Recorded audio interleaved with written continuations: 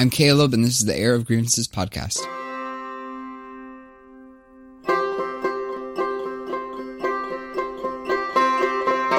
So, today I have my interview with my close college friend, Doug K. And this is a great interview, you guys. I'm going to go ahead and tell you up front, this is going to be a multi-parter. This is going to be not just a one-part episode. The entire conversation in its raw form lasted over 3 hours. I think I can edit it down a little bit and trim a little bit off of that. But this is definitely going to be at least a two-parter. This is a long conversation, but it's a good conversation with a lot of really good content. A lot of common ground that I didn't see coming. I was surprised. Doug is a close friend of mine, but I was still surprised by this conversation. This is a great conversation. I hope you guys really enjoy it. I know you will. I'm going to bank on it. And I have to say this. The day that I recorded this, I had just heard the most recent episode of my favorite podcast, Drunk Ex-Pastors, with Jason Kingery and Christian Stellman. And they mentioned me within the first 5 minutes by name. They bring me up and they have a conversation about myself and my interview with Jay Baker. And you got to check it out. You got to listen to it. You also got to check out Doug's podcast. It's called We Busy But Creative, My Dude. And it's on iTunes. It's on your favorite podcast apps. Check it out. Doug is amazing. I love Doug. He's a tastemaker. He is a culture shifter. He's amazing. I love this guy. Check it out. I'm looking to upgrade all my stuff in the next couple months because I'm gonna take the podcast on the road. Cool. Yeah. Tour with it almost? Yeah. That's cool, man.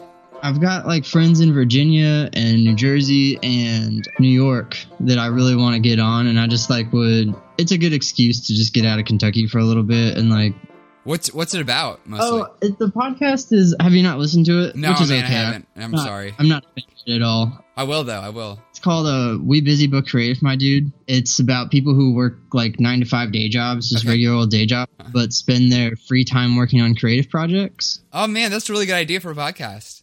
That's awesome. Yeah, so it's a lot of fun. I've got 12 or so interviews ready to go, waiting to put out. So I'm doing it on a week-to-week basis right now. So. That's a good idea to pre-record. I think I recorded 8 or 9 episodes before I ever actually started putting stuff out. That's professional, man.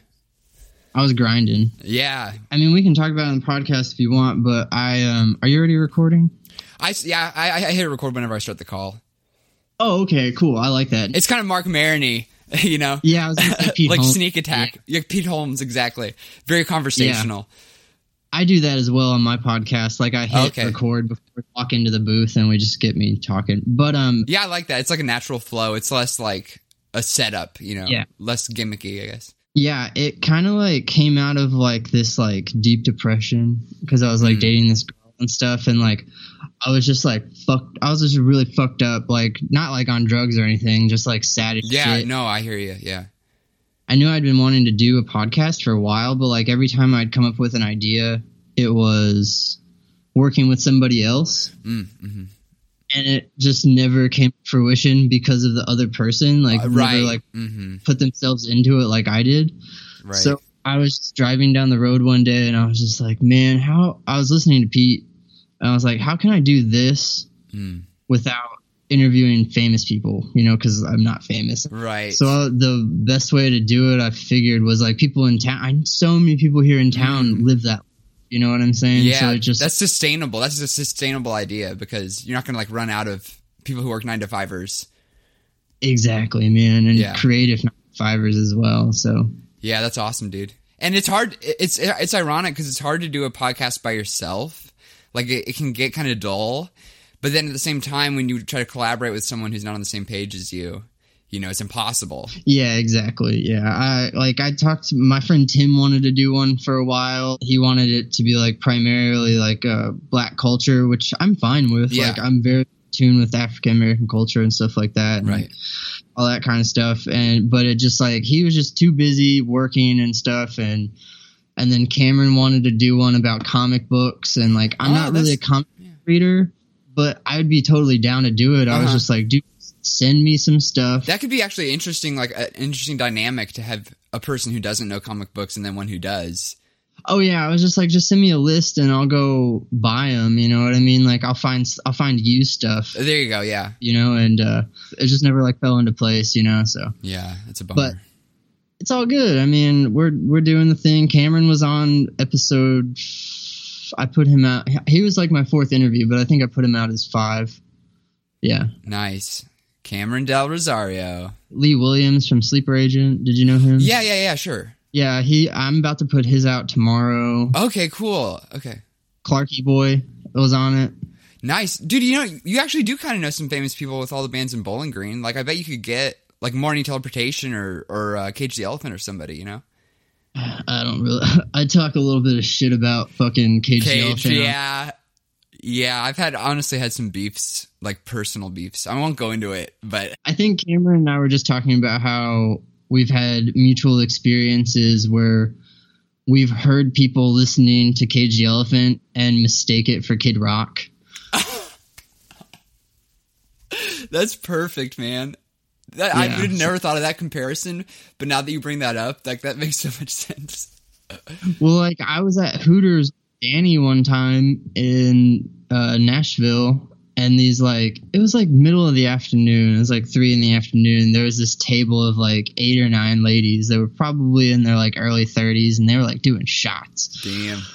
Putting them back. Ain't No Rest for the Wicked came on, and one of them looked at one of the other girls and was like, "Is this Kid Rock?" And then the girl she asked was just like, "Yeah, I think it is Kid Rock." She confirmed it. Oh, that's too perfect. Damn it. Oh man. Yeah. It was gold. Oh, dude, can I put that part in the episode? That's fine. I don't care. The Kid Rock thing? That's hilarious. That is too funny. Oh, my God. All right, man. So how do you normally start these things? Yeah, just it's kind of gimmicky, but, like, I mean, we usually just kind of have a conversation, and then at some point I bring up religion, you know, or we can just dive into that if you want, or we can catch up for a little bit. We can ease into it. Yeah, I listened to that.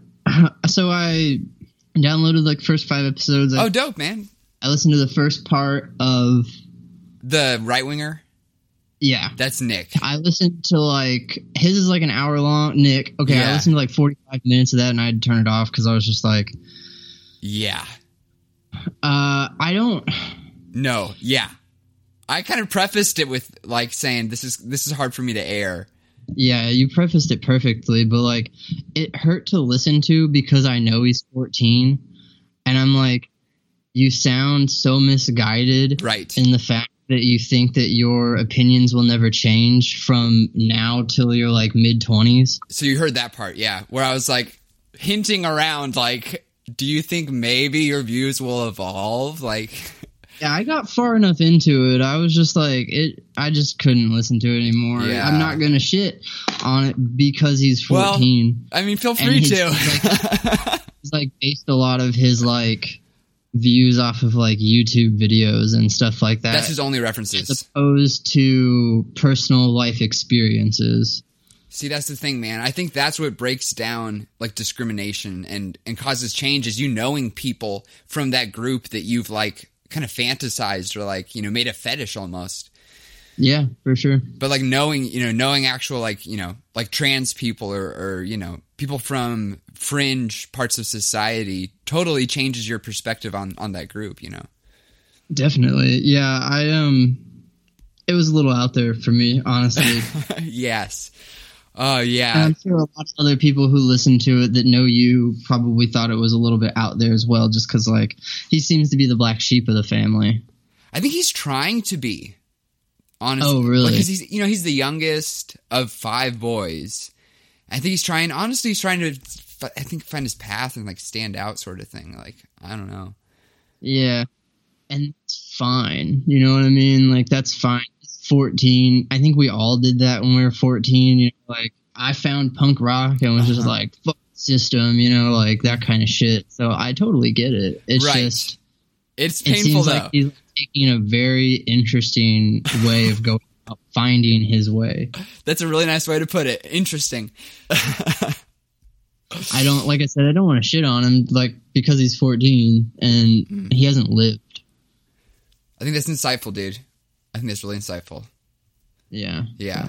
I think you're right. I think that's a nice way to put it. Yeah, I would find it really hard to like shit on some, like if someone my age was saying that, I'd be like, you're a fucking moron. Right. No, you're right. You're right. He's like a freshman in high school, I'm assuming, sophomore somewhere there. Freshman, yeah, so I'm just like, I mean, I said and did a lot of stupid shit when I was that age, so I kind of get it. Right. Yeah. Yeah. That's the break you can cut him for at least a few more years. But then after that, it's like, yeah. You're Once locked he in. hits like 18 and goes to college, like if he's still that way, then he's probably going to be set in that way for a while. For a minute at least, until he's like 26, 27 or something. I feel like those are the pivotal shifts. He's going to have a really hard time socializing because like people his age. He's going to be labeled.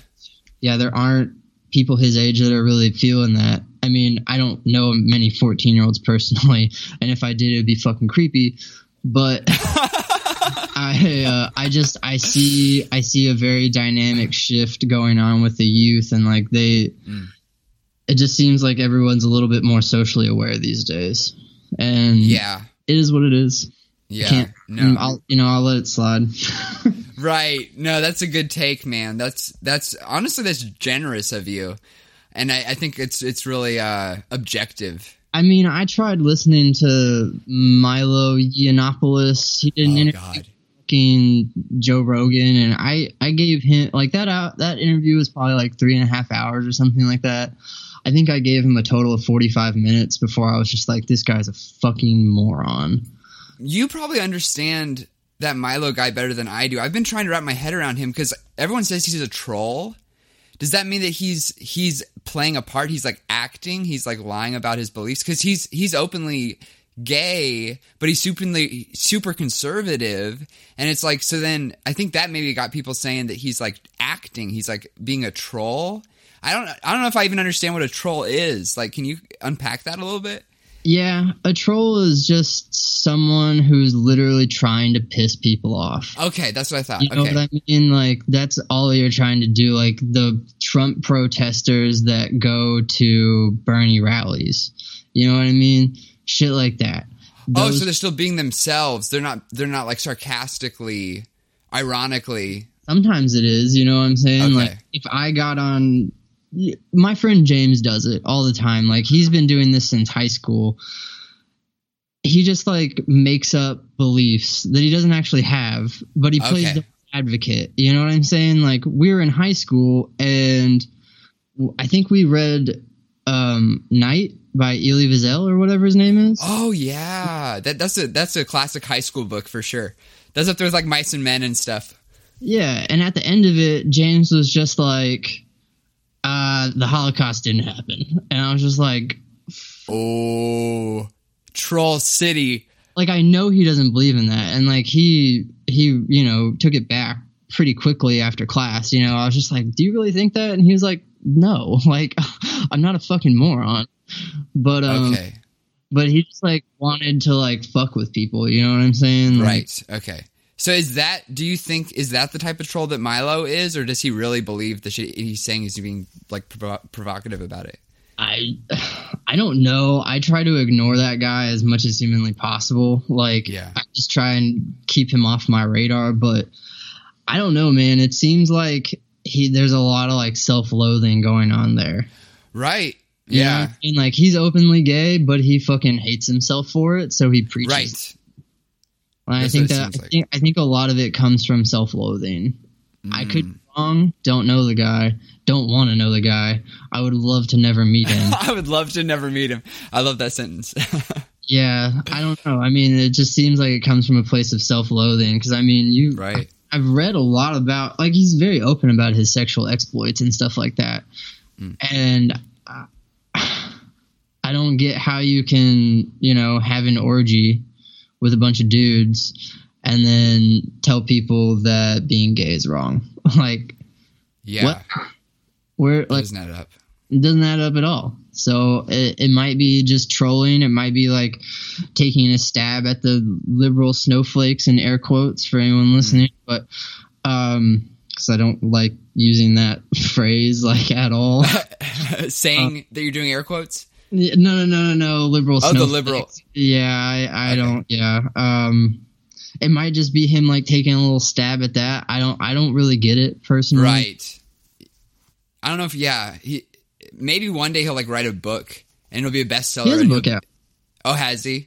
I wonder if it's him as his troll voice or if it's him like on being real. Like I wonder if he could write a book and be just totally real. Have you ever like seen pictures of him before? Yeah, I've like seen some like late night show interview with him or something. I mean, he just like this like how flamboyant he is. Yeah, I was gonna say this might come off a little wrong, but dude looks flamboyant as shit. Right, sure. I mean, I don't think that's wrong to say that he's it's flamboyant. Not like he's it's not like he just like kind of looks like a normal dude and sucks dick on the down low sometimes, but he's just like super open about it. Right. And he's choosing to project it, and he's like you said, he's describing his exploits in detail. Like that's a choice, bro. Like he's in the public eye and he knows it. He's got 2 books out. Does he really? Yeah. He has one called Dangerous that came out last year, and then he has one called Despicable that came out this year. Weird, man. I do not want to read those books. No, me neither. I don't want those thoughts in my head. I couldn't get it. I couldn't get into the fucking Joe Rogan thing. It just made me mad, honestly. But I also can listen to Alex Jones rant for like 4.5 hours. Oh, that dude. You know what, man? We'll call it a Nick phase. My Nick phase was I got into Alex Jones for a little bit, man. Okay, there's like so. I was drinking the Kool-Aid. He has some dangerous ideas. Yes. He's rallying the troops, and that's dangerous, I think. Yeah, but I am on board with some of the conspiracy stuff that he spouts. Well, and that's only because like the Bilderberg stuff and the I mean, and the fact that he was the one who busted open Bohemian Grove. Right? He made that public to the world. Like that was almost like a WikiLeaks move. Yeah, and there had always been that conspiracy that like these high-powered people would gather once a year in this place and like have like child sex orgies, and there'd be like child prostitutes and shit like that. And he always talked about it, and then it turns out to be fucking real. Mm-hmm. And like the whole Pizzagate thing, like I'm not on board, but I believe that it was real. You know what I'm saying? And that's only based on I used to be obsessed with this podcast called Those Conspiracy Guys. It's these 2 Irish dudes, and they usually have a 3rd guest on as well. But once you like start listening to them back to back to back to back to back, all of these conspiracies break down to high-powered people having sex with children. Wow. And it's fucking horrifying. That is. But when the whole Pizzagate thing came out, I was just like, yeah, I can see that being real. I mean, you break it down to any real like conspiracy comes down to like, and it's not like a gay thing. It's a power thing. It's a power thing, right? Yeah. And I mean, Alex Jones talks about like, you know, Barack Obama like being at these parties and stuff like that. And it's hard to say when you're not there. Exactly. But it seems like it's one of those things. And if it is real, it seems like it's one of those things that people know it goes on, but not everyone partakes.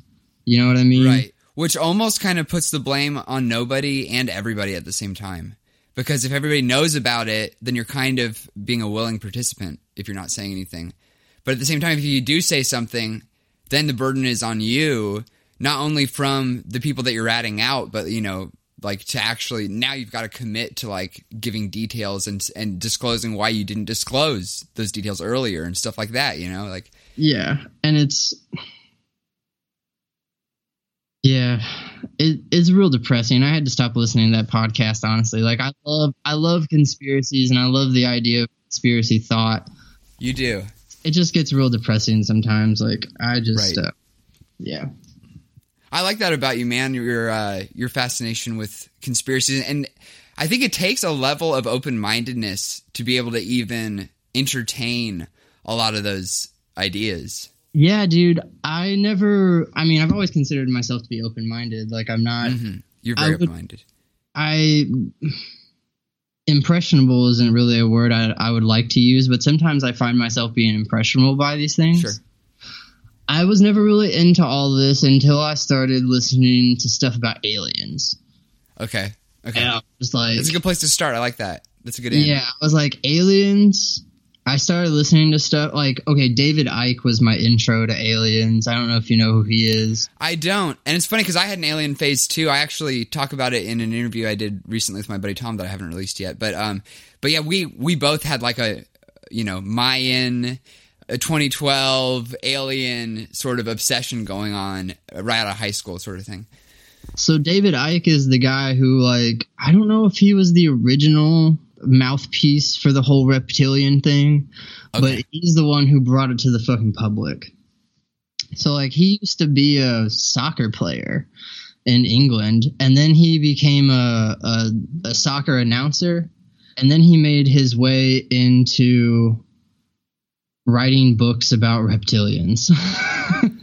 Wow, what a shift. Yeah. That's a transition right there. That's a career. That's a bold career move. That's rebranding. Yeah. I remember where it first started. Like, I was down in Texas for South by Southwest last year. Oh, nice. And I was sitting on my computer one morning before all the shows and everything. Either way, I was sitting on my computer and someone shared a BuzzFeed link on Facebook that was like, Justin Bieber's eyes change color or something like that. Justin Bieber's suspected reptilian. And I was just like, I was just laughing my ass off. I was like, this is fucking stupid. And then I like brought my friend John in. He was like, no, dude, that shit's real. You need to look it up. And I was like, oh, fuck. And that's a rabbit hole for about 4 hours that morning. I was just like watching David Icke videos and like different videos of like celebrities like eyes changing and shit like that. Right. And I was just like, okay, this is interesting, but I didn't really invest too much into it. And then I got into this podcast called Last Podcast on the Left. Okay. I've heard that name maybe from you. Yeah, it's a comedy podcast. It's really good. But they talk about reptilians, like they do alien episodes specifically. Okay. And they were talking about reptilians, and I was just like, fucking what? And then like you learn about Dulce Air Force Base, which is like supposedly this like 9-story compound underground in New Mexico where the U.S. military works alongside of like these different alien races and stuff like that. Like there's reptilians, there's greys, there's mantids, all this kind of stuff. And then like when you just hear the word reptilian, shapeshifters, you're kind of like, this is kind of dumb. Right. But then you start learning about greys, which are the ones that everyone talks about being abducted by. You know what I mean? Like with the weird shaped heads. The weird head, like the teardrop shaped head. You know what I mean? Yes. Like that. And then you hear all these like accounts of people being abducted, and there's just a lot of like weird evidence that kind of like backs it up a little bit. Like, who was it? Barney and Betty Hill. They were abducted, or what? Maybe it was just Betty Hill that was abducted, and I can't remember honestly. But after, because she was trying to prove that she was abducted, right? Okay. And she claimed that she had seen this like weird fucking 3D interactive star map on the ship, and then came back and drew it out. And it like was like pretty close to like what Carl Sagan and everyone else was talking about at the time. And it was just like really fucking strange. And almost like one of those out of body experiences in the hospitals you hear about, where people like see shit on top of the shelf, you know, that they couldn't have seen in the bed sort of thing. Yeah, exactly. And I mean, I started watching documentaries and things like that. I recently watched one on Netflix. It's called Patient 17, and it's about this doctor who is famous for alien abductees going to him to extract like little microchips basically out of it. Like chips. Okay. Yeah. And the guy who does the documentary, who's like filming it, is a skeptic from the start. And he like films this guy actually like digging around in this dude's leg and pulling out this little tiny sliver of metal, right? And by the end of it, they have analyzed all the different elements that are in. They're talking about how there's like 117 different types of like metals in this little thing, and it just like would never naturally occur on Earth or anywhere else, basically inside this solar system. So it like had to be man-made, and like man-made metals and alloys and stuff on Earth are usually only made up of about 5 elements, as opposed to like over 100. Wow. Okay. It's like, holy shit. It just kind of left me being like, okay, this is interesting. But then you have people like fucking Stan Romanek. There's a documentary about him on Netflix, and that dude is just a fucking liar. You know what I'm saying? Like, you just... Okay, I don't know who he is. No, and that's fine. I mean, if it says anything, I only got like 22 minutes into his documentary. Like, it's a piece of shit. But he claims to have been abducted like multiple times by the same group of aliens, and like there's just like this like horrible shot of him inside of his kitchen, like he's shooting inside of his kitchen to a window, and then you just see this gray head pop up outside, and it's just like, oh, dude, that didn't even look real, like at all. Okay, so would he be a troll to kind of bring it back? It seems like he really believes it, but it seems like he's delusional. Well, how would he have a fake, like a doctored video that he didn't know was doctored? No, like he doctored it. But then how would he believe it if he knows that he made that shit up? Is he just trying to recreate something that he thinks happened? So you think he doesn't believe it? I mean, he might believe it. Like he might have actually seen a UFO at some point in time. You know what I'm saying? Mm-hmm. And then he needed something to back up his claims. I see. Okay.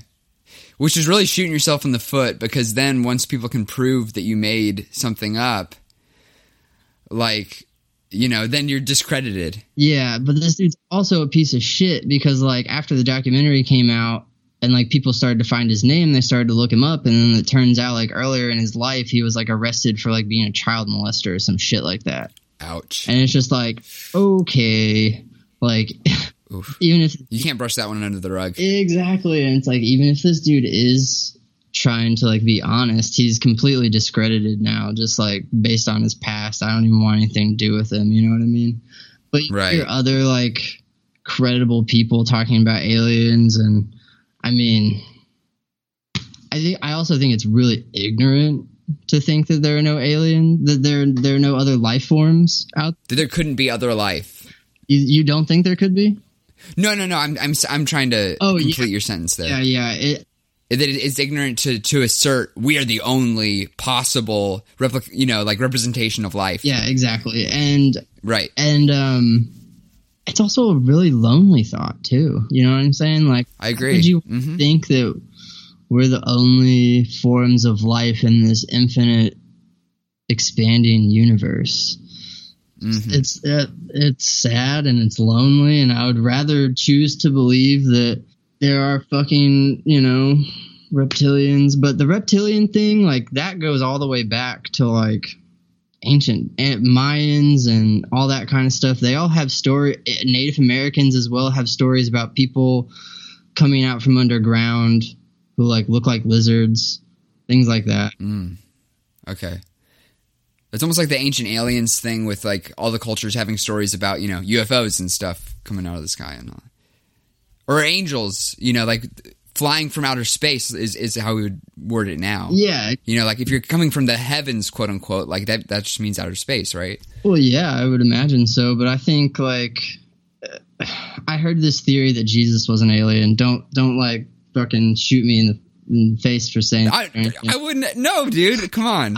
Like my lack of reverence for shit is pretty extreme. Well, there's a group of like good aliens. You know what I'm saying? So, like, the Greys are more interested. This is getting real weird, real quick. No, I like it. I love it. The Greys. This is what I was hoping for. They're interested in us for experimental reasons. And like apparently the way that they look, or people say that they look, you know, with the like triangle head and then the big eyes and everything, they say that they look that way because that's what they see us as, basically. Like they're trying to recreate how we look, right? Okay. See, I like that because that kind of addresses a question I've always had, which is like, if there are other life forms, why are they so humanoid looking? Like, how could their evolution have paralleled ours so much? Like, do they come from a primate? Like, that doesn't even make any sense if life evolved so far away from the elements of our solar system. I'll get into the whole primate thing and everything like that. And then there's the reptilians, which are like nefarious. They kind of, the story behind them is that they were on Earth before humans are ever evolved. You know what I'm saying? Before primates ever. Okay. They were like the natural inhabitants of Earth. Is it like a engineering thing, like genetic engineering? Like they? I'm getting there. They don't have anything to do with that. But then there's the ancient aliens called the Anunnaki. Right. And their story is that they traveled to Earth to find gold to help. I think it was like power their spaceships or something fucking weird like that. I really can't remember. That part of the story is like really vague, and everyone kind of has different explanations as to why they were here looking for gold. But the story is they came looking for gold. They got here. They got fucking lazy, and then they mated with primates and created humans, basically. Okay. That's kind of like where the idea of like creationism comes in and stuff like that. But okay. That's where I kind of start to get lost just with the science of it, because it's like, don't you have to be the same species to breed with something? Yeah, this is alien theory is theory. You know what I mean? Like it's not hard fact. I'm just spouting off what I've heard and learned. So like I'm not an alien researcher by any means. Right. But you are convinced by the lizard people. Oh, yeah, dude. I think that there is a very nefarious force that's going on Earth right now that has something to do with, like, population control. And, I mean, it's just, you just hear high-powered people say things like was it Prince Harry or was it Prince William or something like that?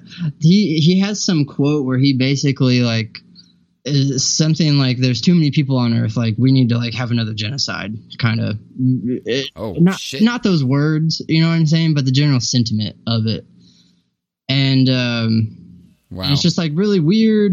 And then you have like these like long lineage lines of like, you know, these European families that really don't breed outside of their family and outside of their bloodline, like not the Bilderberg group, that's an actual like group, but the Rothschilds. Oh, right. Okay. Yeah. Okay. That family. I mean, they own like 99% of like the world's wealth or something like that. Like that one family, you know what I mean? And then you have like the bloodline in England, the royal line and everything like that. And I mean, there's like theories about how like Diana, you know, they murdered her because like she left the family and they were afraid she was going to talk and all that kind of stuff. I mean, I've read stuff about Putin saying that the Queen of England's like shapeshifted in front of him and stuff like that. But like these high-powered families are typically where like reptilian shapeshifters lend themselves to be. Okay. So is the theory that Justin Bieber isn't like a doppelganger of an existing human, it's that he's a fabricated alien being? Like that alien changed itself to look like a person, basically. A pre-existing person, or just like a made-up? Just like a made-up person. Justin Bieber. Yeah, just a you know, a new person. But it's like so they can work themselves into high-profile society to cause change, to cause distractions. Okay. Like they take your mind off of like things that are like going on behind those closed doors. Yeah. I mean, like when you like hear about like these like weird laws being passed and like something like with the Kardashians happened, you know what I'm saying? But people are talking about that. Right. No, I like that sentiment of like, and that's almost kind of ties in with some Eastern religions, and maybe that connects with your interest in Buddhism. But like that sentiment that life is just full of these distractions that pull us away from, the important shit. Definitely. The stuff that really matters. And like the whole reptilian stuff, like they say that with the distractions, it takes your mind away from like actually understanding that they exist, and that they want us to be sheep. They want us to be cattle. You know what I'm saying? Just to like close our minds off. And if there was just like a universal awakening, like they'd be fucked. Like that's the belief, at least. But what I was really going to get to with Jesus. Yeah. Let's hear this one. There's a group of good aliens called the Pleiadians, and the only thing that they want is the betterment of human society and life. So, like, once human life started, Pleiadians came down, Jesus took human form, and, kind of gave everyone the fucking groundwork of, like, how to be a good person. You know what I mean? Mm-hmm. Like that. Mm-hmm. Whenever I, like, think about, like, I'm not really a Christian, but whenever I think about Christianity, I really just think of it as a framework as to how to be a good person. I agree, dude. I've come to a point where I don't think it's about what you believe. I think it's about how you live your life. And if beliefs are essential to make you live your life a certain way, then that's great. But it doesn't really matter what those beliefs are. And earlier, actually, you used the phrase, what I choose to believe. Yeah. And I think that's a really interesting way to word it, and you hear that from time to time, and I use that phrase from time to time. But, like, choosing to subscribe to a belief. Yeah. Versus just, like... putting yourself all into it. Well... yeah, right. I mean, I'm not gonna... There's so much of the Bible that I don't particularly agree with, especially stuff in the Old Testament, like wearing... oh, yeah, I wear mixed blend fabrics all the time. That's a good poll, man. Good reference. Yeah, like, shit like that, but I really see a benefit of, helping out your neighbor and just general love, you know what I'm saying? And like... mm-hmm. Yeah. When I started to get into Buddhism and Hinduism and all that kind of stuff, when I was learning, because like I had obviously been introduced to Christianity at a very early age, like most people in America are. Yeah. Because that is just the way it seems to go. It's the default. Yeah, it's the default. I'm just thinking of like downloading a program and... yeah, it's the operating system. Yeah, and... when I started to get into Buddhism and Hinduism and everything like that, I was like, they're all talking about the same thing. You know what I'm saying? I agree. Like Buddhism and Hinduism really talks about the idea of the word God can mean love. It can mean the universe. Preach. And when I to think about all of that, I started to think about like the Holy Trinity, the Father, the Son, the Holy Spirit, and everything. And I'm just like, I am the Holy Trinity. Like I am creation.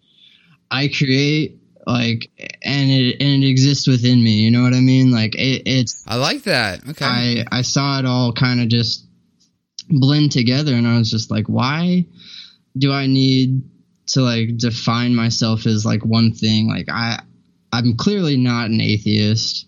I'm clearly not an agnostic, but I wouldn't like strictly call myself a Buddhist. I wouldn't call myself Hindu. I wouldn't call myself Christian. If anything, if I was going to label myself as, would be like New Age.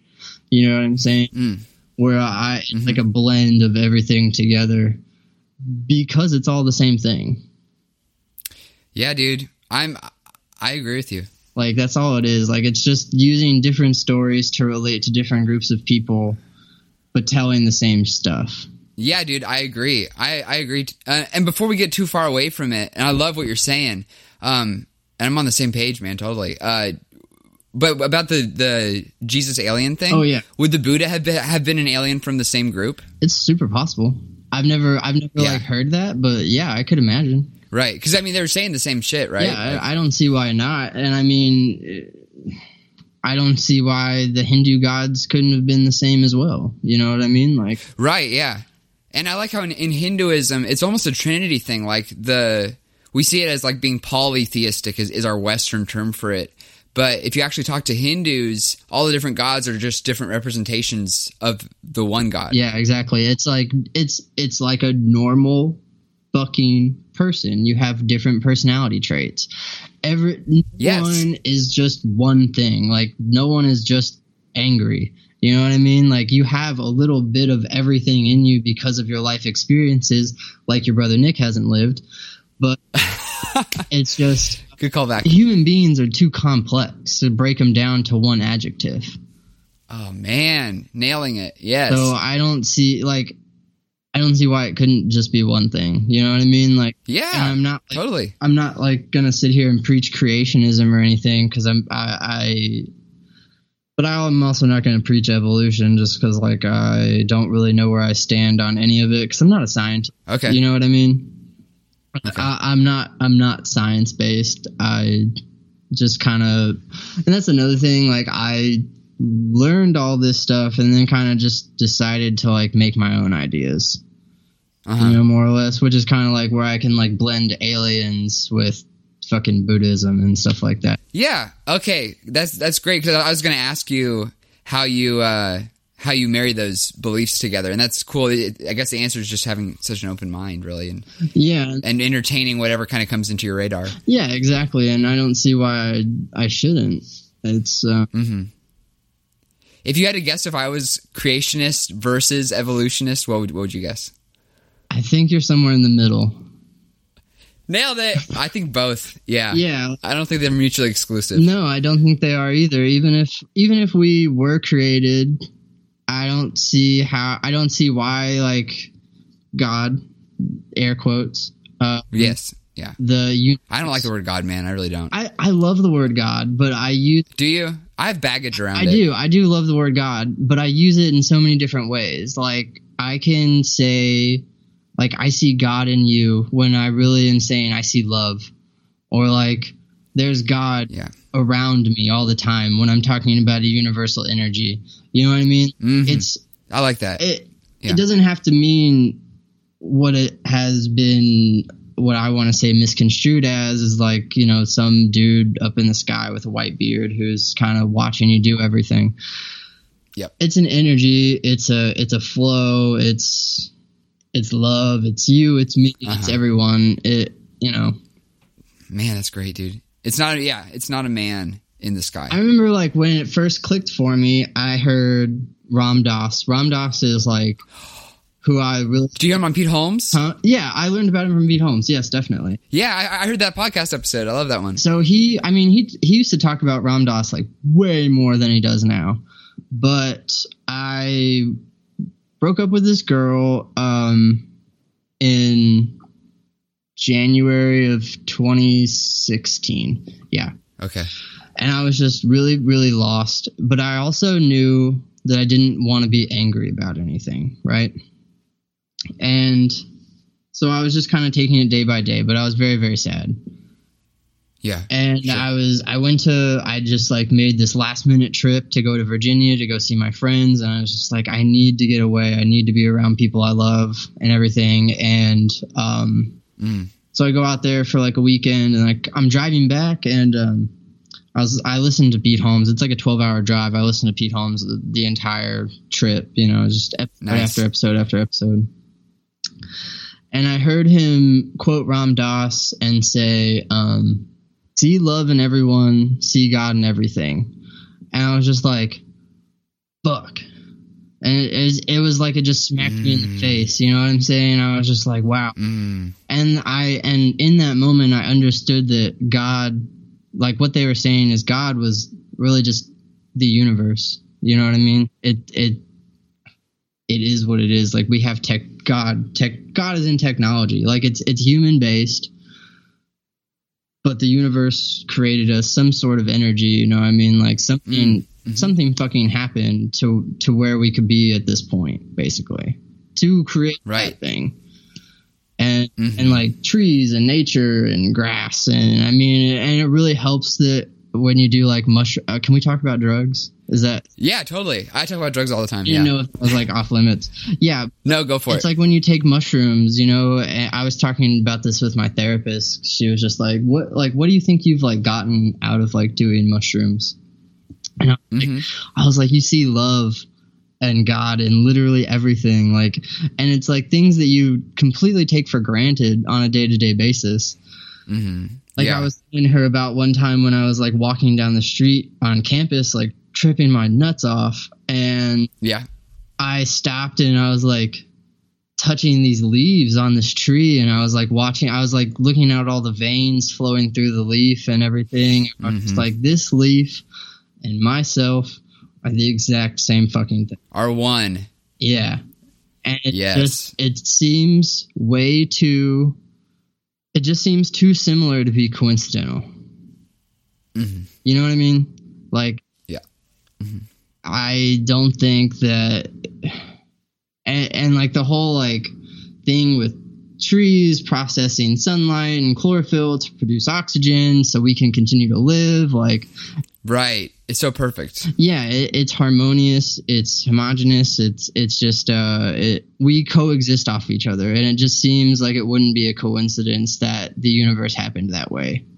You know what I mean? Like, if humans just happened to be created and then we're left here and didn't have any way of like to survive, and we had to like create oxygen or something like that, I'd probably be like, all right, there's no God.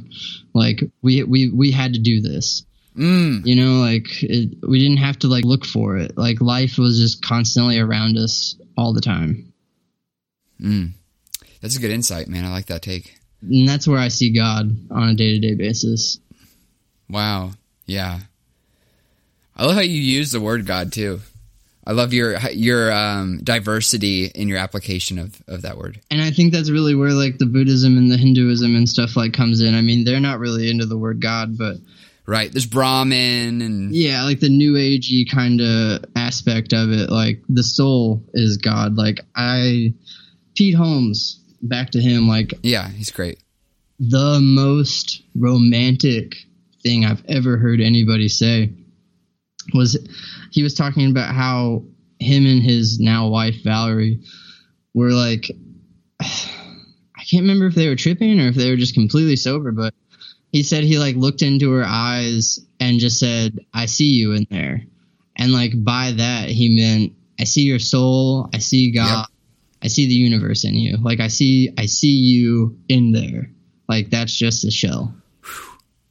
And I was like, that's great. The most beautiful romantic thing I've ever heard. That is awesome. Yeah. Yeah. I see you bare. I see your essence, sort of thing. Yeah, exactly. Like, I'm not like looking at you. I'm looking inside you. You know what I mean? Like, right. It's very intimate. It's very intimate and romantic. You're right. Super intimate. Yeah, I like that. How would you, before we get too far away from it, how would you compare and contrast shrooms and LSD as far as the trip goes? Because I have a take on it too. If you're comfortable talking about it. Yeah, we can talk about it. I don't think my parents will listen to this. No, I don't think so. I don't think that they're gonna. So LSD, to me, I don't really trip off LSD. If anything, I get a kind of a body high and my thinking gets a little different, but I've never like visually tripped off of it. Okay. How many hits have you taken at once? The most I've ever done is 2.5. Okay. I mean, I'd be tripping. I mean, I trip off one hit. I mean, and the thing about LSD is you never know if it's real. Yeah. It's synthetic. Yeah. Well, that's where that's where I was going with it. But really what I think is, and this might be me tooting my horn or thinking that I'm like way more advanced than I actually am, but I think my brain is already firing like on those synapses. You know what I'm saying? Like I'm already thinking like that. So you're naturally tripping. Yeah, so it's not going to like fucking change anything for me. Like, I mean, and the thing is, like, I've never had a spiritual revelation on LSD before. Okay. But mushrooms. Fuck. They're so much more organic, I think. I think the trip, like, you know what you're getting. It's more familiar and organic, and it feels like I've had parallel experiences on LSD, but I think it's less frequent because there's so much just like there's so many like 2CI, you know, all this synthetic shit that. Yeah, I've never like done anything like that. I'm not. I think half the time maybe you have, but you thought it was LSD. It's possible. It's very. You know what I mean? Like, there's so much shit out there that people just say, "Oh, it's acid." Yeah, I mean, I try not to buy acid because of that. You know what I mean? Like, I purposefully steer away from it. Like, it's dangerous. Yeah, it's just it lasts so much longer than mushrooms. I'm not really down for a 10 to 12 hour trip. It's just it stops being fun at a certain point. It's exhausting. Yeah, 12 hours of tripping. By the end of it, you're like, when is this going to end? When am I going to go back to thinking how I normally think? Exactly. But mushrooms, once again, like they say, DMT is the God particle or the dream spirit molecule. You know what I'm saying? And that might be true, but I think mushrooms are like a connection to God. And I was listening to Joe Rogan talk about it the other day. Like, he was talking about how, like, there's a theory that the Jews never actually. How long were they wandering through the desert? Oh, like 40 years. Yeah, so or something like there's a 40 in there somewhere. I'm not 100%. Yeah, it's something like that. But there's a theory that they never actually did that. Okay. The theory is that they actually accidentally ingested a fuck ton of psilocybin mushrooms. Oh man. You know what I'm saying? And there's a lot of apparently there's a lot of evidence that like books of the Bible that were never released talk about psilocybin mushrooms.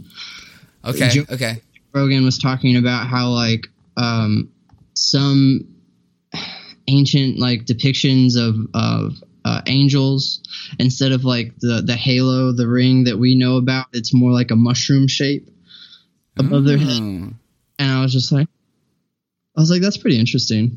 No, I love that. Yeah. Yeah, I think mushrooms are much more connected to God than people admit, because it's used for people use it to just have fun and like take at parties and get weird. You know what I mean? Like no one's really, I shouldn't say no one, because a lot of people use it for the right reasons. I like to use it for the right reasons, but most people, especially people our age, just want to experience like what's past that veil. They abuse it, I think. Yeah, definitely. 100%. I mean, I've probably tripped like 20 times, which probably isn't like a lot compared to some people, but it definitely gave me my fair share. I'm probably just shy of that. I'm close to that too. Yeah. Yeah. Compared to some people, like, dude, there's some people who just are tripping all the time. And I've seen people's heads be like, it's like they're mentally ill after that. If they like spend a summer tripping, after that, they're never the same. Well, yeah. And sometimes I think it's not a bad thing. Yeah. It's a fine line. It's hard to say. It really is, like, cause I think what it is, because like it's the same with people who do like thumbprints. Have you ever heard about that before? No, I haven't. No, what is that? So you take pure crystal LSD, like before it liquefies or whatever, and then you take your thumb and you just press it down. That's a lot. And it's supposedly like close to like 100 some hits, maybe more at one time. I've read stories of people who have done multiple thumbprints, and they just like, they're like, I've never come down, basically. And I think what it is that they've completely taken themselves out of reality to a point where like there's just no veil there anymore. Like they're constantly seeing tracers and tetrahedron patterns across the wall. But I don't think that that's technically mental illness. I think that's like what is actually there. Because, I mean, they say that the universe exists within at least 12 dimensions. You know what I'm saying? Kind of, but kind of not. I'm not sure what that means 100%. I understand the idea of, like, interdimensional beings being able to step. Oh, I like the comparison of, like, an ant, and living in 2 dimensions and then human living in 3. Like, that's something I can wrap my head around. And then say, okay, that on the next level, that's what a 5th dimension would be outside of time, like the 4th dimension or whatever. Yeah. The 5th dimension would be like what we would call the astral plane, and shit like that. I just don't know how you get up to 12. Like, I can't wrap my head around 12. Yeah, and it's hard to, because, like, what would be in those other dimensions? But have you ever seen that show, The Good Place? Yeah. I love that show. Yeah. Okay, so in not the very first episode, but there's an episode in the first season where Ted Danson, like, what's her name? The Haley main character. something? Yeah, I can't remember her name. I'm not sure. That blonde girl. The blonde girl. She walks into Ted Danson's office and he's like really fucking flustered, and she's just like, "What's wrong?" And he kind of like pushes everything aside and he's just like, "Oh, I forgot you," or he says it's cluttered, and he like kind of like does this with the air, like he pushes it away from him, and then he's like, "Oh wait, I forgot you can't see it in 10 dimensions." And it's just like, okay. Wow, okay. I don't remember that moment. That's really good, though. I saw the whole first season. Is there a second one out yet? Yeah, it's on TV right now. It's really good. I think it's really good. I remember the big turn. I don't want to give any spoilers or anything, but I remember the big turn at the end of the first season. Yeah, and it's really... That was really good, yeah. It's super good, yeah.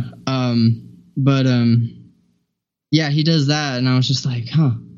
So it's kind of known, you know what I mean? Like... it's getting more mainstream. I don't want to say known per se, but it's accepted across different levels of society, unless they just like did their deep research about spirituality and stuff like that. Right. Oh, but getting back to mushrooms and stuff like that, I don't really like doing them anymore, honestly. Yeah, I don't know the last time I tripped, man. It's been probably... The last time I tripped was like last summer, I'll be honest. Okay. But I did them with my friends because they came to town, and one of them who came to town had never done them before, and I just had them like, they were old, they had probably degraded some, so I was just like, let's just fucking do it. Fuck it, yeah.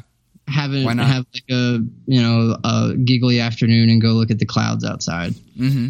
Because that's kind of what you want to do the first time you're tripping. You don't really want to sit there and listen to mantras. Get deep into, it can get scary. Like if you go too deep when you're first exposed to it, I think. I've been scared. Yeah, for sure. I mean, I definitely got weirded out my first time, and there was one time where I like telling this story just because it's so fucking trippy. But I only took like a gram this one time. Okay. That's not much. Yeah, if anyone listening has ever done it, they know that that's not a lot. Like 3.5 grams is a pretty basic. And I've never eaten. Oh, you never had that much? I've eaten over a quarter. How much have you had? The most I've ever had is like 2.5 grams. Okay. Were they like blue veined and a lot of caps and stuff? Yeah, definitely. Yeah. Well, that'll hit you a lot harder.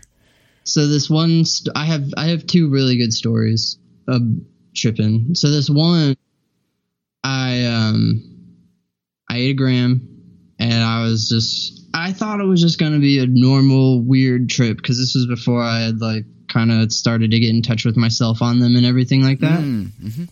And I was going through another breakup. I feel like a lot of my stories link back to me having my heart broken. Yeah, but, I mean, it's a catalyst, man, And I will say this: every relationship I've had has ended in a breakup. Yeah, that is how it works. That's how it works. Yeah, so I was going through this breakup, and I thought I was just going to have like a weird kind of trippy day, you know what I'm saying? And it was homecoming. I don't remember what year it was. Okay.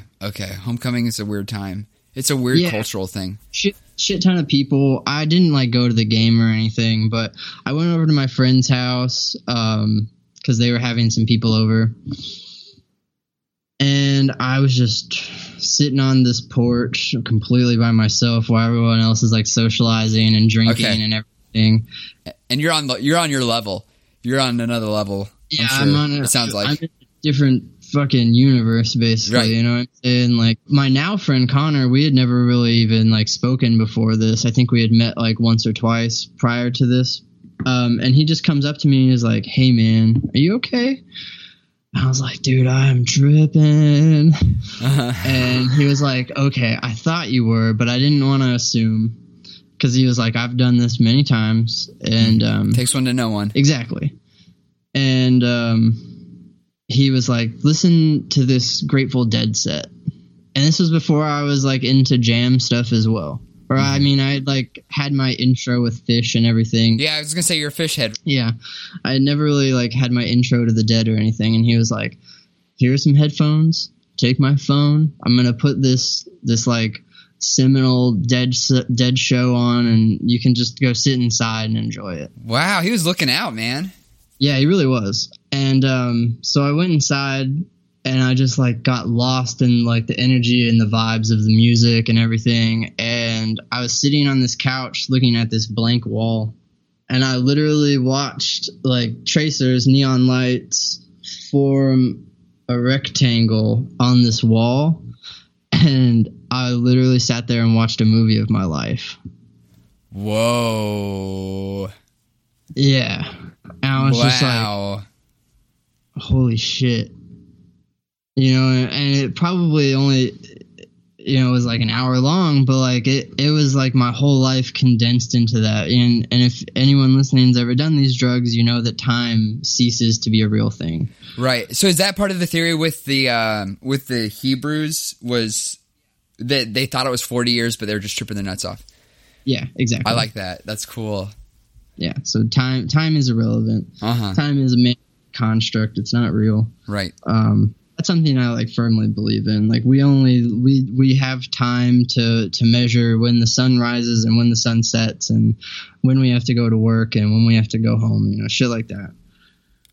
Yeah. Yeah, I sat there and watched a movie of my life, and I saw like all these like mistakes I had made and all these, you know, things I had done right, and it was just very heavy and it was very weird. And yeah, dude. Kind of like a different person almost. I was like, I should probably live a little bit differently. Yeah. That's like the perfect trip experience. Yeah. That's what you want right there. So then the last time I had a really serious trip was with Isaac Masterson. Masterson! Yeah. I know you and him aren't like super tight or anything, but we just had a weird time in our relationship. Yeah. We just had a weird time. We don't have to go into it. I love Masterson. I do. Yeah. And at the time, I was really frustrated with him. Yeah. I don't think I was unjustified to be frustrated, but we just had a clash. We just had a clash is all. Yeah. And I'll agree with you on being justified about that. I appreciate that. Thank you. So him and I tripped together. I had been given this mushroom chocolate, and I had eaten a third of it like maybe a month before that, because like the person who gave it to me was just like, just eat a third and see how you feel, and then if that's good, eat the rest of it in one go. I was like, cool. Do you know how much was in there? No idea. See, that's kind of scary. Yeah. And he had a bag of like actual, you know, organic mushrooms, you know, shroomies. Like real. Yeah, shroomies.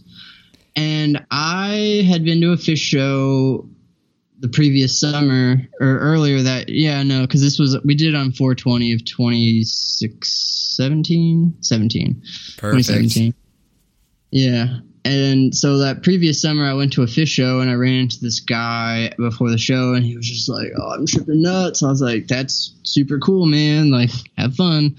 He was like, if you ever do mushrooms, the best way to do it is to blend them up with orange juice. And I was like, all right, I'm going to log that one away for future use. Right. Yeah. Good tip.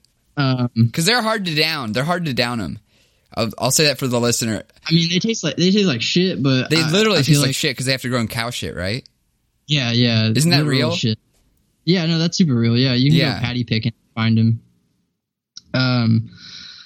So I told Masterson, I was like, yeah, just blend it up in some orange juice, and he did that, and apparently it got real frothy, and he like had to like choke it down. Basically, he said it tasted awful.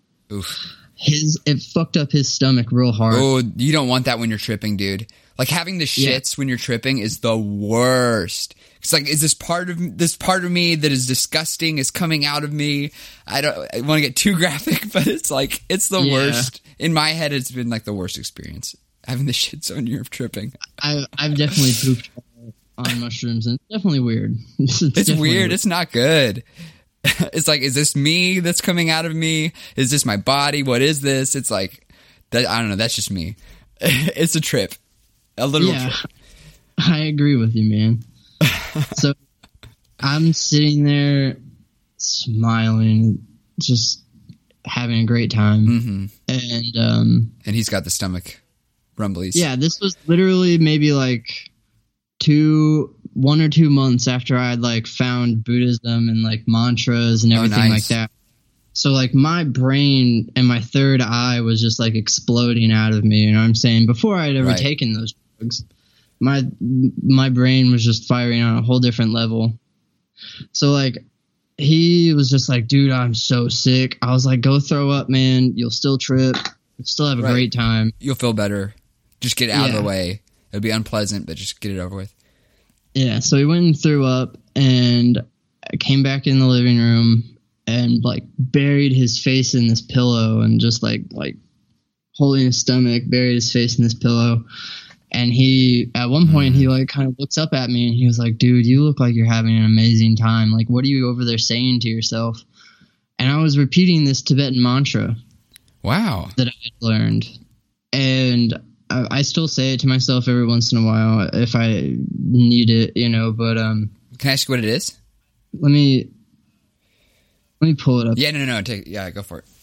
While I'm looking it up, I can tell you how I found it. So after the breakup and I was like getting into Ram Dass and everything like that, I was curious as to like what I could listen to or say to like kind of get my mind off of stuff. You know what I'm saying? Yeah, it almost sounds like building your own religion sort of thing. Like, or not philosophy almost, or practice or ritual. Definitely. Yeah. And I literally just Googled Tibetan mantras for like feeling better or something like that. And this album came up called Tibetan Mantras for Turbulent Times. For anyone listening, you can find this on Spotify. It's fucking incredible. It's an hour long. Each mantra will get you through an entire mala, which is 108 times. You know, there's different lengths. You know, some mantras are short, some mantras are long. That's cool. The one that I particularly like is called Perfection. Okay. It's about 10 minutes long on Spotify. It's Teata Gate Gate Paragate Parasamgate Bodhisattva, which Sava is God. You know what I'm saying? Okay. Is that Pali? Is it the Pali language? It's Tibetan. Tibetan, okay. Yeah. So I've read the direct translation. I can't really remember, but what they describe it as on the track listing is perfection. And I was really I would say it to myself to just get myself out of a funk. You know, I'm just like, all right, I need to be better. I need to be more like present in my thought. And if I was like found myself wandering, I would just say that and like count my malas and everything. But while I was tripping, I was saying that, just like kind of like murmuring it to myself under my breath. And he was like, what are you saying to yourself that's making you like smile so fucking hard? Dude, it's this mantra, man. Like, it's taking me to a whole nother place. Like, and I was like, if you're feeling so bad, let's give this a shot. And if you don't because some people don't like mantras because they kind of get drony. You know what I mean? Repetitive. Yeah. Yeah. And that's what it's supposed to do. It just kind of takes you out of what you're thinking about, which is, you know. It's not about the words so much. It's a ritual, and it acknowledges that it's a ritual. I love it. Yeah. Yeah. So I was just like, if you don't like it, we'll turn it off. Since the track is like 10 minutes long, I was like, give it like 2 or 3 minutes. Like, let's get into it. If you don't like it, I'll turn it off and I'll go back to saying it to myself and I'll have a fucking great time. Yeah, sure. We got I just set it to repeat because I love that particular mantra. And we let it go once. We sat there with our eyes closed in complete silence and let it go for 10 minutes. And I opened my eyes and I was like, how are you feeling? He was like, so much better. Oh, wow. He was like, my whole body feels better. My mind feels better. Like, I'm clear. And I was like, can we listen to it again? And he was like, let's do it. So after that, we basically sat there and meditated together for like 40 minutes in complete silence with our eyes closed, tripping. And that was the most beautiful experience I've ever had. That's beautiful. That's the only word for it. In that like hour, you know what I'm saying? I was like, it was weird. I was literally being transported to a different world. Like, I remember I just closed my eyes and I saw myself like flying over pyramids, and I saw Tesla coils, and I saw energy coming out of my chest and things like that. And it was just like so fucking crazy and beautiful. Mm. And I came out of that trip and I was like, I don't need to do this anymore. Okay. I was like, this gave me what I wanted. Yeah. Mm-hmm. This showed me what's out there. And then I started to learn about meditation and about how meditation can literally get you to that point without doing drugs. Wow. Yes, dude. Yes. See, that's the thing. I think that, the proper application of psychedelics and stuff like that can have a place in opening your mind, but then using it as a crutch, as like the catalyst to get to that place. Yeah, it's like a healthy practice. Yeah, exactly. It's a hack. It's a cheat code. It's a crutch. Life, if we're gonna continue on the weird track, and life is literally just simulation theory, which is really a really, really sad theory, honestly. Yeah, it's possible though. It's super possible, but it's really sad. It's very sad. I choose not to believe it. Yeah, I do as well. Back. If life is a video game, drugs are a cheat code, whereas meditation is like actually progressing through levels properly. Amen, dude. Putting the work in. Right. Yeah. It's hard. It's hard to meditate, to get that practice going, and the patience that it takes and stuff, especially with all, like we said earlier, with all the distractions that we have around us. Yeah. And I said this on my own podcast. I said this to a girl. I'd been hearing a lot of comparisons between meditation and relationships. Okay. Turbulent relationships particularly. And the idea is that, so like when you're in a serious long-term relationship, like fights and squabbles and stuff are like bound to happen. It's just natural. People aren't always going to agree and be on the same page. But the idea of getting past that is to be able to come back to that place that you were both in before you were in that fight. You know what I'm saying? Yeah. Meditation is the same thing as like people, and that's why people break up, is like because they can't get back to that. You know, they don't want to put it in. They don't want to put in the work to get back to that spot. And meditation is the exact same thing. Where when you meditate, a lot of people give up on meditation because when they do it, 5 minutes in, they're like, "This is fucking dumb. I can't quiet my mind. I keep thinking about stuff." And instead of like trying to just breathe in and breathe out and reset, basically, they're just like, fuck this, I'm not doing it.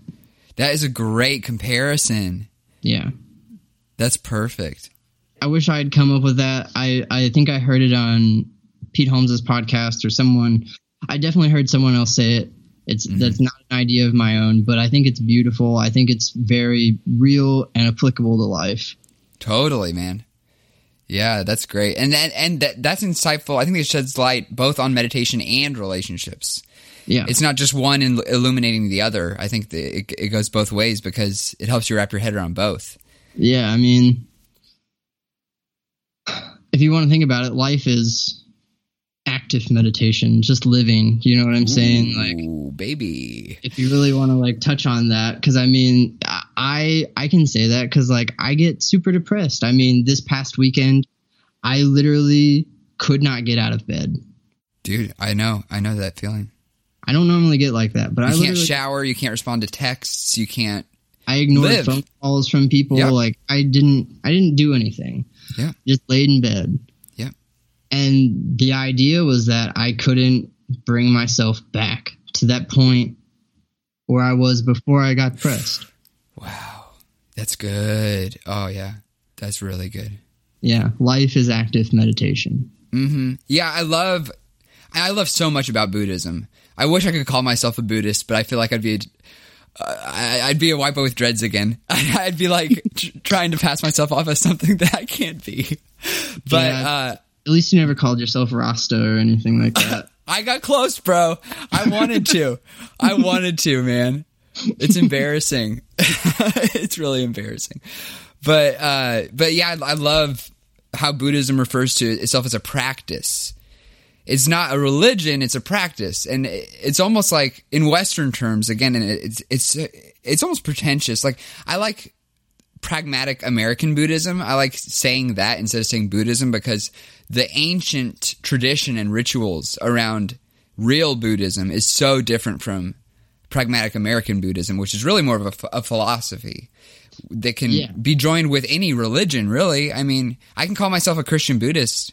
New Ageism, like, that's where that comes in. Like, I think that's what you're referring to. Like, I think when I say New Age and you say American Buddhism, we're talking about the exact same thing. I think so. Ram Dass falls into that, little category. And like people who learned with him and stuff. Because I think when they went and learned from Maharaji and everything like that, he didn't. I mean, when you hear him talk about it, he never really taught them about Buddhism or anything. Like, if they wanted to learn that, they'd have to go off on their own and do it. Like, he kind of just taught them how to live.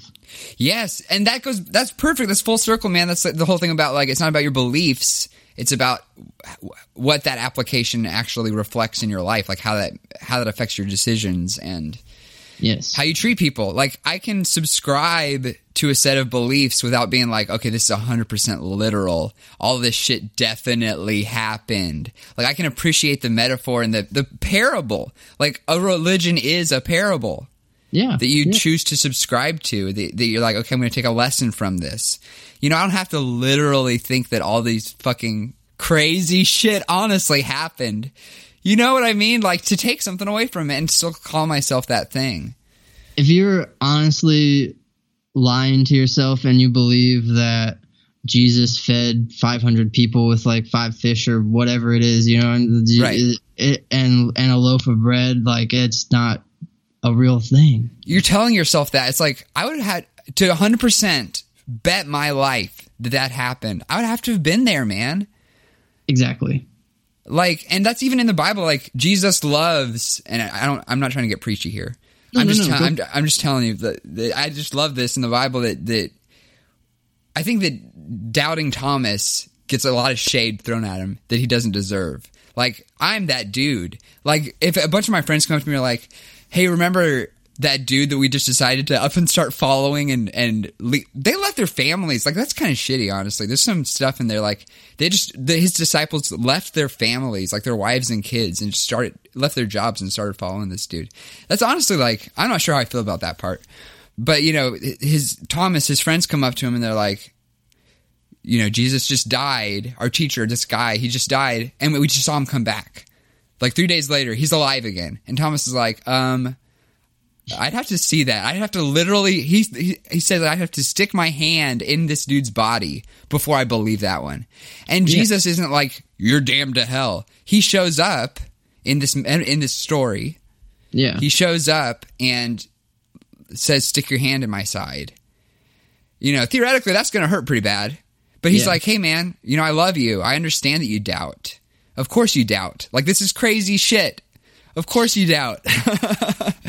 But, here, check it out. And I think that's a great story. I love that. And I think that kind of relates back to drugs, honestly. My therapist and a few other people I know don't believe, they doubt that you can have a true spiritual meaning or a meaningful trip out of it. You know what I'm saying? A lot of people do. I think you have to experience it. Like, exactly. I know it sounds crazy. And it's like, oh, you're just on drugs and now your brain has changed. I accept that. Maybe that's true. But in my experience, like, I've had really big spiritual awakenings that have shaped my worldview while tripping. I'll be honest. Exactly. I mean, so back to just real quick, like back to that time with Masterson. So after we stopped meditating, before we had even like planned to eat mushrooms or anything, because it was kind of like a last minute thing. Uh-huh. I think we like planned it out like a couple of days ahead. But there was the show down at Rockies. Oh yeah, I love Rockies. Got to plug Rockies. Yeah. People who are listening, Bowling Green are here in Bowling Green, and people will know like people know bands from Bowling Green and don't realize they're from Bowling Green, like Sleeper Agent, Cage the Elephant, Morning Teleportation. Who else is up there? Dan Luke and the Raid is or not Dan Luke and the Raid. Is it Dan Luke and the Raid? Yeah, it's Dan. I don't know them. Well, that's Matt Schultz's little brother, but I guess they're kind of getting traction right now. Right. Dan Schultz. Yeah. Yes. But his band is like getting kind of some traction right now, and I mean they just did like an Audio Tree session and stuff like that. But okay, yeah. I mean he's talented, to produce sellable music as a business, Yeah. But let's move away from that. Let's move away from that. I agree. I was starting to dig us into a hole. Yeah. So I had planned to go to the show because Pizza Riot was playing there that night on 420, and I was tripping. And this girl who works there texted me and was like, "Hey, you still coming?" And I was just like, "I guess I'll come down." And like I said, this was like right after I had this like really like spiritual, moment. Yeah. So I walked down there and I could see it off in the distance, and I just saw this like dark fucking shadow around this place. Like I said, once I saw it, I didn't know if I wanted to go, but I also didn't want to blow off the person who I said I'd go and see. Sure. So I drug my feet over there, and then I walked inside, and like I said, this was like kind of like at the peak where my third eye and everything was just like ripped open. Yeah, I was just like vibrating throughout my whole body basically. And I walk in and I saw auras and stuff. Yeah. And everyone in that place had a really, really murky, dirty aura. Ooh, yeah, that's a bad trip. I was like, maybe everyone a good bad trip is sad, and they don't know it. It's heavy. And I sat there for what felt like 30 minutes, but apparently I was only there for 5. Perfect. Yeah. There you go. The girl who was working that I went to go see, like, she gave me a PBR because she knew I was tripping. I didn't have to pay for it or anything. Nice. Well, even if I did have to pay for it, I didn't. Oh, either way, I'm not sure which one is true, but I did not pay for it. She gave it to me, and I drank, like, because it was, the glass bottle, I drank, like, the top part of the cone. Uh-huh. And I literally just looked up, stood up from the bar, and walked out without saying anything. That's such a tripping thing to do. I've done that so many just leaving without announcing it. That's such a mushroom move. Yeah, and like I said, Pizza Riot was playing. It was just really fucking loud, and everything was just really dark. Mm-hmm. Or, I mean, the actual light in the place was dark, Yeah, it's a dark venue. Yeah, I was just like, this is not the place to be. No. I wouldn't want to be tripping at Rockies. I love Rockies. It's a drunk place. It's not a tripping place. But I'd been there tripping before when it was like super quiet on like a Wednesday. Okay. And that was fine, just because like it's just like a shotgun building. It's a small space when there's a lot of bodies, and it's a popping place. Like it's a great venue. Yeah, definitely. And a lot of big name bands, for the area play there. It's kind of like it's the cool place to play, apart from like house shows. Yeah, definitely. But it's so small and confined that it could be a bad environment with a lot of bodies in there if you're tripping. Yeah, and that particular night when I got up and left, there were a lot of people in there. But the other time I was in there tripping, like the lights were on. Like I said, it was a Wednesday. It was real slow. It was like me and like probably like 10 other people in there. There you go. See, that's a good environment. And I just sat there and stared at the wood grain in the bar because it's like it's got the polyurethane on top of it, and it's just layered wood, so it just kind of looked like it went forever. You know what I'm saying? I literally sat there like a mental conversation with this wood. Nice. It was like me and this wood are the same thing. Totally, dude. Have you seen that show New Girl? Yeah, I love New Girl. Dude, me too. Do you remember the one where Nick is tripping on shrooms in college and Schmidt loses his virginity? He's and like, his hand's a magnet stuck to the wall. Yeah. Yes. And he's having a conversation with a troll on the end of his bunk bed. Yes. He's like, I meant to leave and go to the Dave Matthews concert, but the troll on the end of my bed wouldn't let me leave. He's like, I'm sure you're a very nice individual, but I need to go now. It's so perfect. It's like that. Somebody who has tripped really hard had that exact experience and wrote it down. Like, you cannot make that up. No. It's so perfect. Yeah, like you have to have, because you see stuff on TV and stuff where like people are doing drugs and it's just like they're completely wrong. It's just completely wrong. That's all it is. Like, right. Like everything's all wavy. Yeah, it's like, that's not real, man. Like, it's not how it is. Seeing pink elephants and like every time that I've been tripping on Sid and I've been around people who've never done acid before. And I tell them I'm tripping. They're like, oh, do you see like dinosaurs and elephants and stuff? I'm like, you have no idea what you're talking about right now. Exactly. And those are the people that go to Hollywood and write shitty scripts. Yeah, there it is. That's the connection there. Somehow the people who are the authority on this shit have never touched it before. Yeah. The people who are setting the mainstream perception of it have never experienced it. It's the same thing with like Jeff Sessions and stuff like that. Like, that dude has never done a drug in his life. Obviously. I don't know who that is. Oh, he's the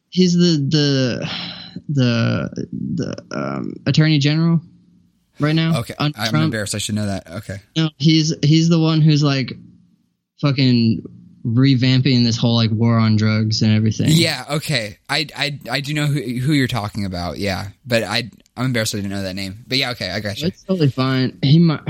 I'm pretty sure he's the Attorney General. I could be wrong, but that sounds right. Sessions, yeah. Yeah. Yep. Attorney General. I got that right. Fuck yeah. Yes, nailed it. Politics, baby. You get mistaken for a person who reads the newspaper these days. Hard copy. You know who the Attorney General is. That's great. But yeah, it's like clear that dude has never done a drug in his life. I mean, he thinks that smoking weed will make you go out and have a psychotic break and start murdering people. And it's just like, nah, that's going to do the exact opposite, homie. Au like, contraire, my friend. Exact opposite. Sit around and you might make some jokes and then make some really dumb weird jokes combinations. Like, that's about it. Some weird food combinations, you said? Yeah. Well, have you ever like seen those like super deluxe videos or anything like that? Yes, dudes are stoned. Stoned as shit. I saw a video the other day where they were literally pouring cheese on stuff. I was just like, pouring cheese. Just pouring cheese on food. I was like, you have to be high to want to do that. Oh yeah, and like all the bacon. Those fucking epic mealtime dudes. Those dudes have to be stoned. Oh yeah, like totally. You can't. You just wouldn't want to eat that. You wouldn't want to. It wouldn't be good. It wouldn't. Yeah, you have to be high.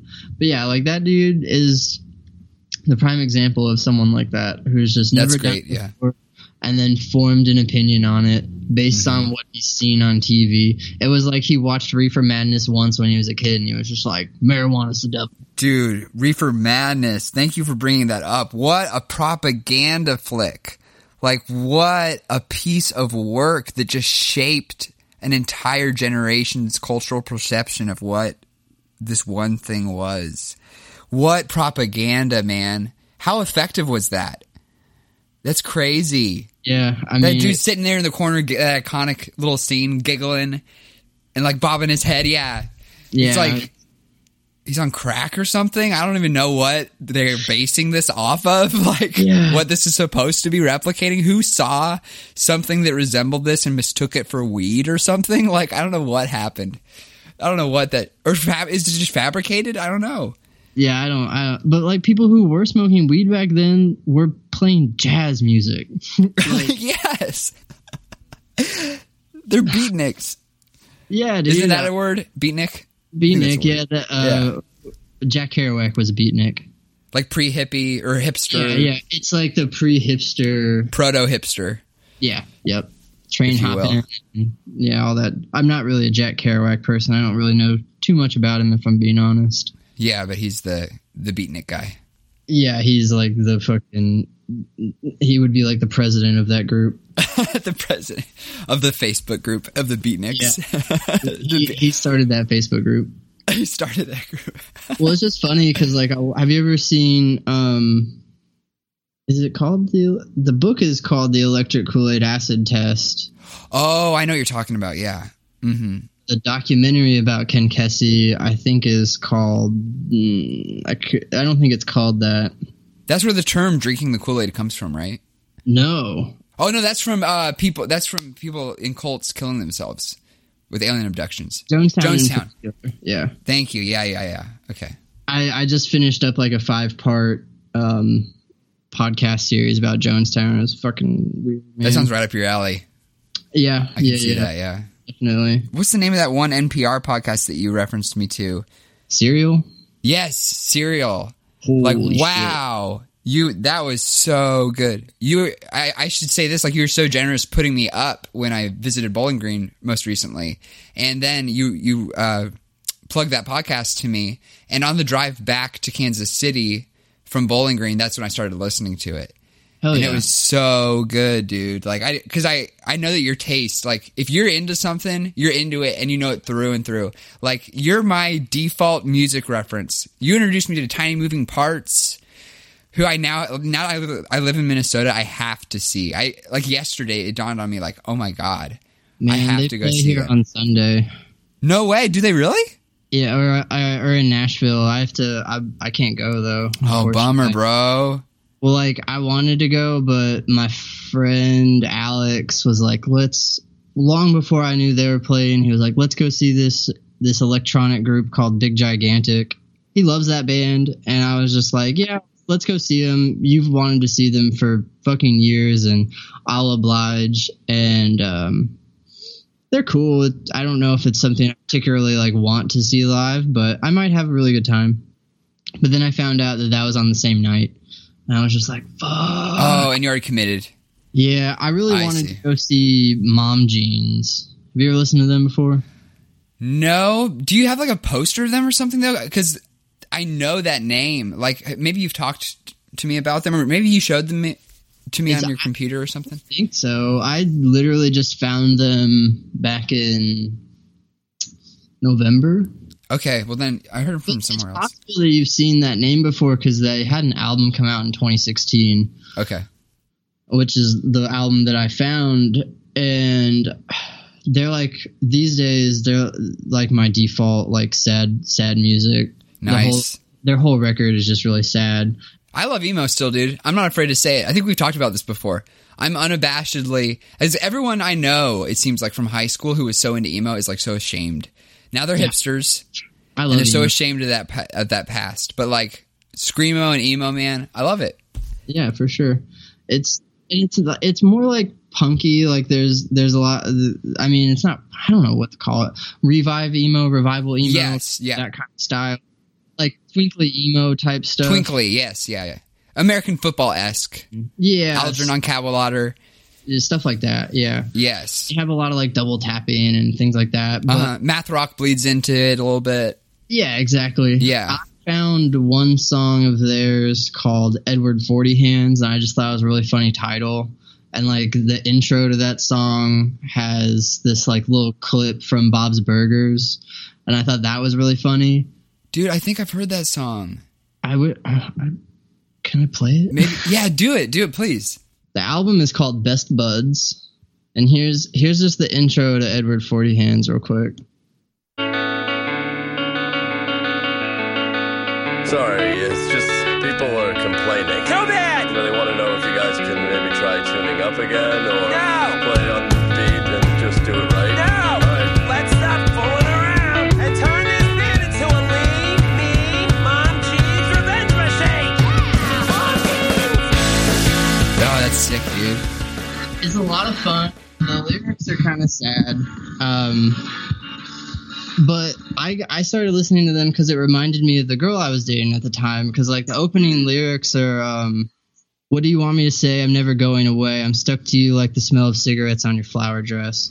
And I was just like, and it really hit me. And then like And then after we broke up, like that same song really hit me as well, because like I talk about it on my episode with Ben Azell. Like there's a lyric in there as well where it's like hold on, I don't want to like fuck it up. No, go for it, dude. You're a great guest. You're so professional and efficient, and you know how podcasts work. You know. Yeah, that's all I do, man. Is listen. Yeah, I dig it. I love it. You're a great guest. Thanks for doing this, man. For real. I'm sure I'll say it again, but it's such a favor. Yeah, it's fun. I'm having fun. I've been wanting to talk about spirituality for a while, so. No doubt, yeah. It's a good end, you know? Like, everyone has a take on it. Either they reject it, they like parts of it, you know? Yeah. So when I was dating this girl, before we had started dating, I was like off cigarettes and everything, and I wasn't really drinking. I was pretty clean. And while we were dating, it all rushed back because she smoked. She fucking drank a shit ton, you know, like borderline alcoholic type stuff. Okay. And so like this line really fucking hit me after we broke up, because I was just so sad and I missed her. I broke up with her, but like it was really hard for me to do. Like, oh yeah, man, right. I'm still really fucked up over it. Mm-hmm. This line really hit me real hard after we broke up, where it's and now I'm addicted to cigarettes. At first I didn't let myself inhale, but smoke got through and so did you, and now every burn hole smells like home. I just got chills, bro. Yeah, and I was just like, wow. And that's from the same song, you know, and it's just the whole album's pretty sad, honestly. There's a lot of stuff. There's like a line in another song where it's like I loved you more than I ever loved myself, and things like that. And that's kind of how I felt, you know. I was like, I love myself, but like I loved her, you know. And it was like, wow, that reminds me almost of some Tiny Moving Parts lyrics. Like they're more positive, but they have some like Vacation Bible School. Like some of those lyrics, like I came with confidence, I left with emptiness. Yeah. And like just some of that shit is just so deep, and it's still emo, but like I like how they kind of have an uplifting tint to them. They're touring with Tiny Moving Parts right now. Oh, Mom Jeans? Yeah. So if they're coming to where you're anywhere near you at the back end of this tour, you should go check it out. Totally, dude. Oh, that's so perfect. I really just wanted to go and see them because I have moments where I cry at shows. Yeah, I cry all the time, man. I haven't had that moment in a while, and I was just like, man, I really need to go to a show and hear this live and just stand in the back of this room and cry. Yeah. Dude, I cried on a podcast episode once. I have one episode where I start crying. I'm just like, fuck it, put it out there. I haven't gotten there yet, but it's embarrassing. I'm sure it'll happen eventually. I mean, I don't think it's embarrassing. I mean, I've cried in front of most people I know at this point. Yeah, it's silly that it's supposed to be this like unmanly men don't cry. Like, what the fuck is that? Shut up. Yeah. Get out of here. Get out of my town. Oh, there's another Mom Jeans lyric about that. Hold on. The song is called Death Cup. And it opens with this line, and it's just, I think it's about time that I warned you I might cry in front of you. Sick! Nailed it! Yeah. That's so good. So real. It's just... so good. Oh, that's great. We should say, for the listener who's not super into emo and has these pre-existing assumptions about emo, we ain't talking no Hawthorne Heights here. No. Okay, we ain't talking no... There's nothing about cutting your wrists or, you know, dressing in all black or anything like that. Cut my wrists and black my eyes. Nothing like that. This is the real shit here, guys. This is some Everclear. Emotional stuff, you know. Yes. And I think the thing about emo is that people have all these preconceived notions, but if you've ever been through a breakup and felt something, you can relate to these lyrics. Yes. Anyone can relate That's to these deep. lyrics. That's good. That's a great emo plug, man. We should start an emo defenders group on Facebook or something. I would get in on that. But emo apologists. Yeah, dude. Check out that record, Best Buds. It's really good. Anyone else, if you heard those lyrics that I just said and you've ever felt that way, go listen to the album Best Buds by Mom Jeans. You'll enjoy it. Yeah. You got great plugs, man. And I 100% endorse blindly. You're like one of 2 or 3 people who I'll blindly endorse anything that you plug because I know your taste and I know that you're not going to plug something unless you're behind it.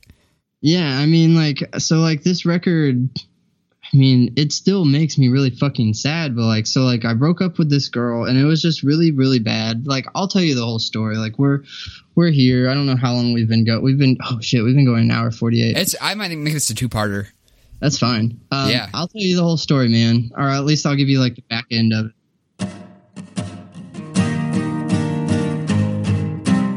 All right, don't say I didn't warn you guys.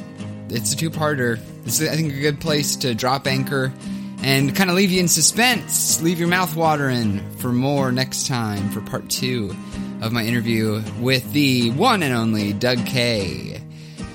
Make sure you check out Tiny Moving Parts and Mom Jeans and Doug's podcast, which again is called We Busy But Creative My Dude. It's on all your favorite podcast apps, like most podcasts. Doug's amazing, isn't he? Now you're getting to know him a little bit. You see what I see in this guy. He's awesome. So I'm going to finish the episode with music like I always do. This time, though, it's somebody else's music. It ain't mine. This is Tiny Moving Parts with Vacation Bible School. See you guys next week. I love you.